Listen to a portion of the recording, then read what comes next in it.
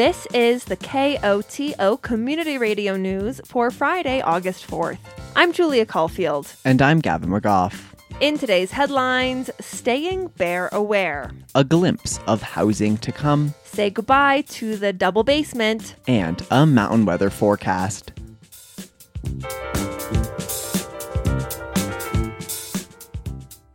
The bears are back in town. Over the last couple of weeks, we have seen more bear activity in more urban places where there's more human activity. That's John Livingston, Public Information Officer for Colorado Parks and Wildlife. Locally, bears have been getting into residential trash, dumpsters, and cars. Which is something in Colorado we see every year. Bears are they have a great sense of smell. And they can find food no matter where it is. And a lot of times those sources will bring bears, to your home, but also to your vehicles. As such, CPW is once again spreading the gospel of staying bear aware. Livingston says the key is securing attractants. And that can be different depending on what kind of property we're talking about. For chicken coops or beehives, it means having good fencing. Trash cans should be locked and only brought out on trash pickup day. Windows on the ground level should stay closed. Same thing with cars. Roll up your windows, lock your car doors. A bear can pretty easily figure out how to open a car door. And we've seen that a few times with some paw prints. We've noticed car doors within Mountain Village of, bears are getting their paws up there, opening up those car doors and checking out what's inside. Livingston notes keeping attractants locked up helps protect your property, but it's also better for the bear. We don't want to have to relocate a bear that's getting too used to coming to a home and looking for that food source all the time.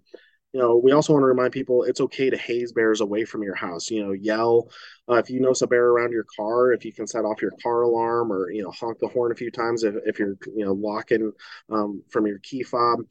Do things that make that bear feel like that's not a welcome place for them to be. And they'll remember that as well and, hopefully not come back. He adds it's up to humans to take precautions. It can be so heartbreaking for our officers sometimes, too, when they've encountered this bear multiple times. And they're like, if the humans would have just fixed their behaviors that we kept telling them to fix, we didn't have to have ever dealt with this bear again. And instead, we're dealing with it for the second or third time. And it's just those things can be really heart-wrenching for our officers. So to stay bear aware, protect your property and the safety of the bear, lock your trash cans and car doors, don't leave things that smell tasty outside, and close your windows. So it's full kitchen, which, on some of our efficiencies, we do more of a European style, but this is... Projected onto the wall of the Wilkinson Library program room is an interactive mock-up of an airy, tidy pied-à-terre. This is the larger of the two bedrooms. We're getting a tour from the design team behind Telluride's latest affordable housing project. The new buildings will be located at the entrance of town, just east of Clark's Market, on the Canyonlands and Tower House parcels, 2 lots purchased by the town over the last 5 years. Tonight, designers and town staff are holding an open house to introduce the project and welcome public feedback. One attendee, Amy Levick, is already well informed, just a few minutes into the event. She points out this project differs from earlier town efforts. I think it's exciting. I mean, the idea of a public-private partnership and the idea of having 35 to 45 new units, some of which will be public and some of which will be private. It's an interesting model, and I'm glad the town's considering it. As she notes, the units will be largely deed-restricted workforce housing, but some will also be sold on the free market to help the project break even. Levick also notes the project is a public-private partnership, Telluride's first. A PPP, as it's known in housing lingo, offloads the work of development and design onto a third-party company. Town officials are often intimately involved with questions of design, landscaping, construction, and so on. But in this case, a real estate development firm is taking on that role, and town council is taking a back seat. Councilmember Adrian Christie was in attendance at the open house and confirmed the PPP process feels different. My experience has been very different with this because We have taken all of that work that we typically do as volunteer town council people, essentially, and passed the torch to another organization. So it's been, in terms of the town council workload, like significantly less, almost zero compared to some of our other projects. Looking around the room at the array of panels, scale drawings, and town maps, Christy adds, we're sort of in it with the community, which is also kind of a cool and interesting experience for us. If town officials are doing less of the work for this particular project, it's Servitas LLC, a real estate development firm, which is taking the reins. Servitas signed on to the project this spring. The firm got its start building college dorms and is partnering with various architects for the design phase, including the landscape planning firm Norris. At the open house, designers stressed the project was at its very beginning. Kate Berg, an architect with Norris, says the evening is an opportunity to make an introduction. We want to make sure people know what's happening, know what their opportunities are going to be to provide input, and then we'd like to just gather some initial thoughts and feedback to help us shape a development proposal, but super preliminary at this point. With weeks of design work ahead of her, Berg says the challenge will be maximizing units while blending with town's character. I think it's just going to be striking the right balance between, maximizing the number of housing units while still being compatible and having the right feel, the right architecture, the right bulk and mass, not putting too much on the site to where it's out of character. Come September, Servitas will file its development application with the Planning and Zoning Commission. At that point, just what exactly this new housing could look like will come into view.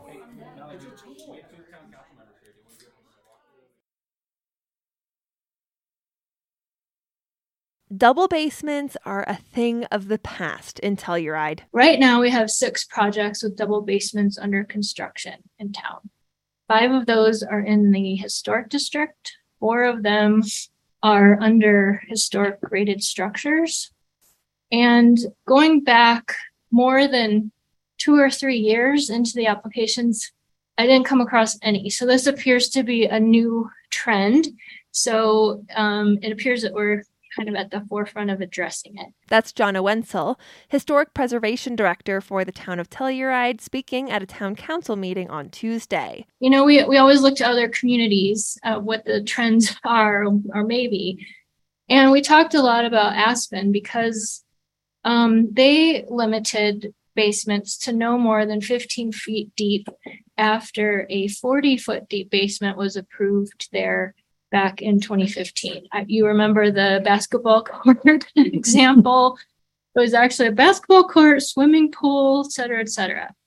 So big picture is that we're trying to prevent something like that from happening. This week, Town Council unanimously voted to amend its land use code on first reading to clarify development guidelines and help developments fit within the aesthetic and feel of the town. Based on input from the Historic and Architectural Review Commission and the Planning and Zoning Commission, Wenzel says they identified 6 goals to amend the code: eliminating double basements, simplifying rules for bonus site coverage, aligning Hark scale with floor area, reducing the visual impacts of 3- and 4-story structures on hillsides, retaining the look and feel of Telluride's traditional mass and scale on hillsides, and limiting environmental impacts of demolition and new construction. She notes some of the goals will be achieved through amendments to the land use code, others through design guidelines and implementation of the Climate Action Plan. When it comes to double basements, Wenzel says the land use code will differentiate between steep lots, those with a 25% slope or greater, and less steep lots, those under 25% slope. On the less steep lots, we're proposing that in those residential type zone districts, on lots of less than 25% at the site coverage, that structures, residential and accessory or secondary structures, would contain no more than 1 floor level that is below the post-construction grade low point, and that the finished floor of the basement shall be no more than 12 feet On steeper slopes, primarily on the hillside, Wenzel says a similar principle will apply. Residential and accessory or secondary structures shall contain no floor levels that are below the post-construction grade low point. By definition, we may have 2 or 3 levels here that are actually basements. But again, to minimize impacts and time of construction, everyone agreed on the boards that this lower level seemed unnecessary. Wenzel says they've also added language in the design guidelines to minimize visual impact on the hillside. Number 1 in these new design guidelines would be about mass scale and form. Again, using forms that reinforce the perception of the topography and limiting the width of a facade to no more than 30 feet without a break in the facade through materials or a change in wall planes. This is typical in all of the other treatment areas in the design guidelines, but again, this helps emphasize the expectations on the hillside specifically. The new guidelines also place rules around roofing and building materials. And then finally, on number 4, we added a section about landscaping and grading. This, again, is to minimize the visual impacts of construction on these steep slopes. A lot of the projects we're seeing, the applicants are desiring terracing on the hillsides to create flat areas for yards and hot tubs and patios, et cetera, which are wonderful amenities, but really take away from the natural appearance of the hillside. Mark Shambaugh, chair of the HARC board, says he's pleased with the outcome of the amendments. I think it gave us, our board, more teeth, more tools, and clarity in adjudicating than we had before. And it makes staff's work easier. And frankly, the applicants are going to be a lot more clear in coming in and not waste our time with things that, because they're going to have to follow this, that aren't even close to compliance. I think it's one of the best efforts I've seen in my years by staff and both boards to achieve the desired result in the time frame. Earlier this year, the town of Telluride placed a moratorium on certain types of development applications to give time to make changes to the land use code. The moratorium will be lifted either when Town Council passes the amendments on second reading or when the moratorium sunsets at the end of September. The Cornet Falls Trail is currently closed and will remain closed for the foreseeable future. According to Town of Telluride officials, there was a large natural rockfall in the area that impacted the trail and surrounding area. The Cornet Falls area is now under evaluation to determine the cause of the rockfall and future potential safety hazards. Officials ask all residents and visitors to respect the closure and stay clear. The Judweeby Trail remains open. The town of Mountain Village has begun accepting applications for its annual community grant program this week. The aim of the grant is to support programs in Mountain Village that foster a healthy community. Town officials point to services that promote health, education, athletics, arts and culture, and environment. According to Mountain Village, applicants should show how a proposed program makes significant, measurable, and direct service to Mountain Village residents, businesses, guests, and employees, and supports year-round economic vitality in Mountain Village.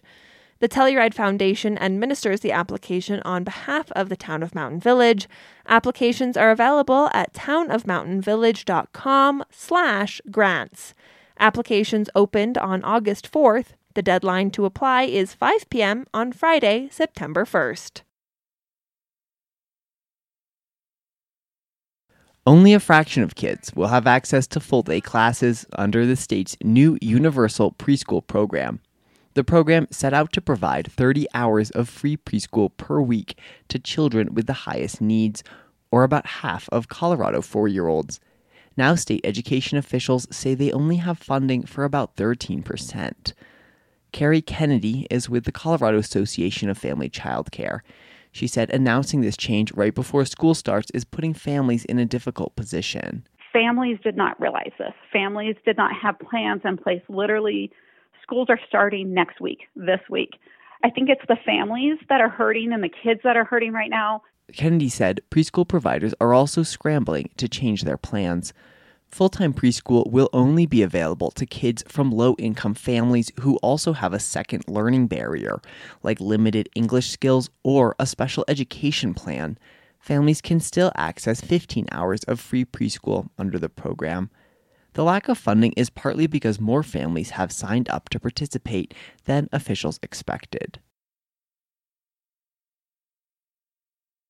A group dedicated to protecting water sources on Black Mesa, Arizona, have filed resolutions from 18 different Navajo chapter houses to a federal agency in opposition to proposed plumbed water storage projects. For Rocky Mountain Community Radio, Chris Clements of KSJD has more. Tonajonene, or Sacred Water Speaks, is a Navajo Nation nonprofit that works to protect water sources on Black Mesa from misuse and contamination by energy companies. Adrian Herder, a campaign lead for Sacred Water Speaks, says that his organization has submitted resolutions to the Federal Energy Regulatory Commission opposing the 3 Black Mesa projects. One of them, it was mentioned, was the Black Mesa groundwater.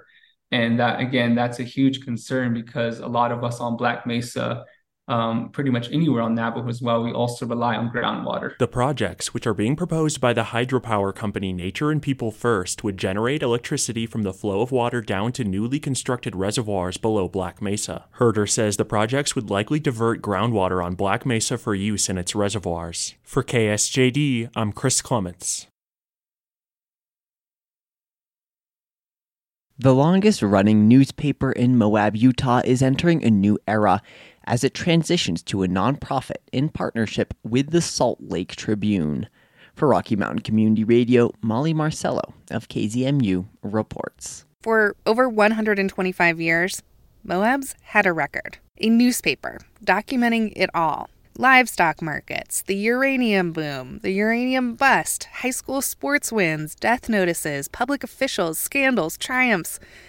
The real live history of Moab, written down by the Times Independent. And this summer, this weekly newspaper serving southeastern Utah for generations made some history of their own.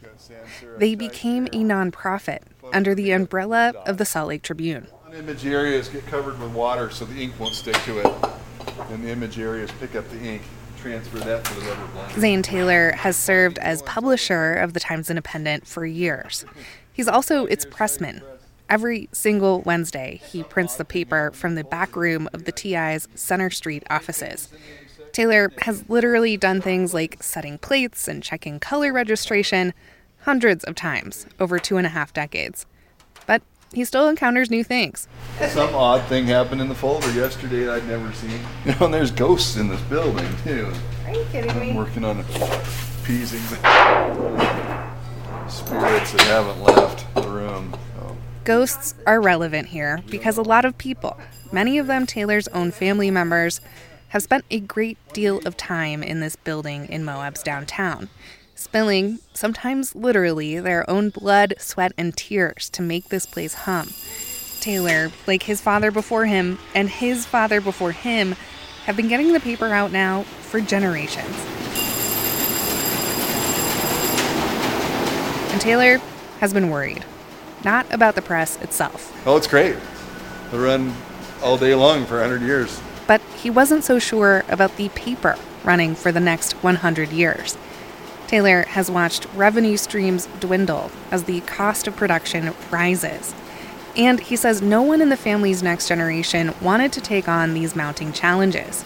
He couldn't see a pathway forward to keep the Times independent, until recently. I had a feeling that something that was unpredictable would happen. I'd have been quite certain that something other would happen. Maybe something bad, something volatile. This donation of the Times Independent to the Salt Lake Tribune, also unpredictable. But to Taylor, something good. Looking down the gut of something very different for a long time, this is a very happy story. This is an exciting new path for the newspaper. It's a path more and more media outlets are choosing to become a nonprofit. And now there's even a few examples of what's happening right here in Moab. A nonprofit media outlet acquiring a for-profit under their 501c3 umbrella. Last year, the parent nonprofit of public radio station WBEZ acquired the Chicago Sun-Times. And just this week, the largest newspaper group in Maine is now a nonprofit under a Colorado-based media organization. I've grown up in an era when the talk about newspapers and journalism was always in the form of decline. Sophia Fisher, reporter at the Times-Independent. Although the Salt Lake Tribune will handle advertising and circulation and administration, Fisher and editor Doug McMurdo will retain editorial control. Both of them seem cautiously optimistic about these changes. I've never known an optimistic side to the industry until I learned about the new nonprofit model a couple of years ago. And I think we have seen more and more newspapers move to that model across the country, which is really exciting. I think it's not without its challenges, and it's important to take the step very seriously. But I'm certainly thrilled. What we do is important. Editor McMurdo. So however we deliver information, as long as that continues effectively and people keep edifying themselves with that information, then I'll feel okay. It's not a guarantee of success when a news organization turns from for-profit to nonprofit. Any nonprofit still needs to figure out how to bring in diverse revenue to become sustainable. But that's a problem more news outlets are willing to take on. A lot of them are in a tough position.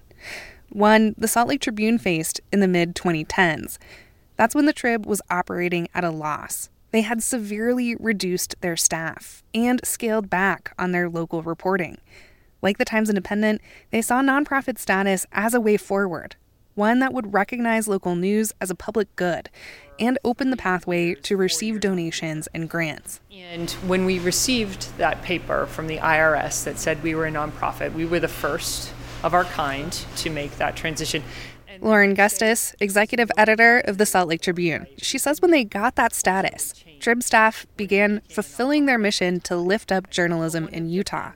They started the Utah News Collaborative, where other news outlets could share stories. And they started asking Utah's news organizations what they needed.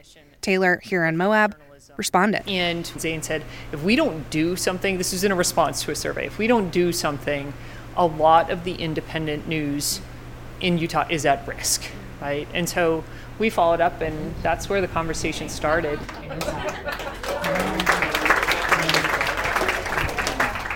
At a recent open house at the Times-Independent, Gustis explained to a packed room of Moab locals what this transition for their oldest newspaper will look like. The Trib will make the Times-Independent free online, and the print edition will also be sent at no charge to anyone with an 84532 zip code. This will give the paper a much wider reach, attractive for advertisers, and they can now take donations. I think we approach things differently in that we are owned by the community. We are vested in the community's success. Gustis from the Tribune again.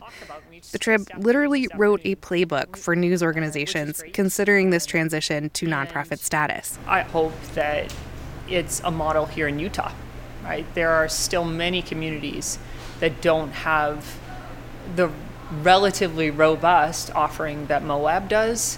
When you look at radio, newspapers, you've got some sources here that counties that are significantly larger than you don't.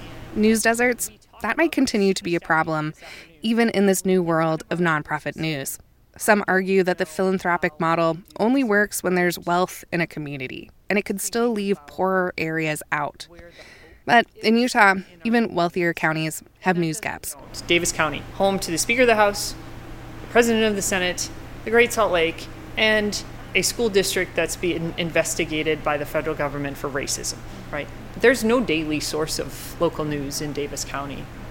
I've never felt more mission and purpose than in Utah because there is so little local journalism and because the power dynamics here are such that there's so much opportunity to uncover stories that need to be told. Back at the press, it's all smiles from Taylor. His family's era at the Times-Independent could have ended differently, something that he is acutely aware of. Farewell messages might have been bitter instead of bittersweet. He calls this new opportunity great news for Moab. This is really, really good. Yeah. Taylor will serve on the Times Independent's new advisory board, but he'll hang up his ink and rollers as its pressman. He only has a few more weeks with these machines. The paper will soon be printed in northern Utah, and Moab's local press will go idle. I ask him if he'll miss it, running the press. No, I'll have it in my dreams, I'm sure. And by then, he may even be on vacation, for the first time in decades, on a Wednesday.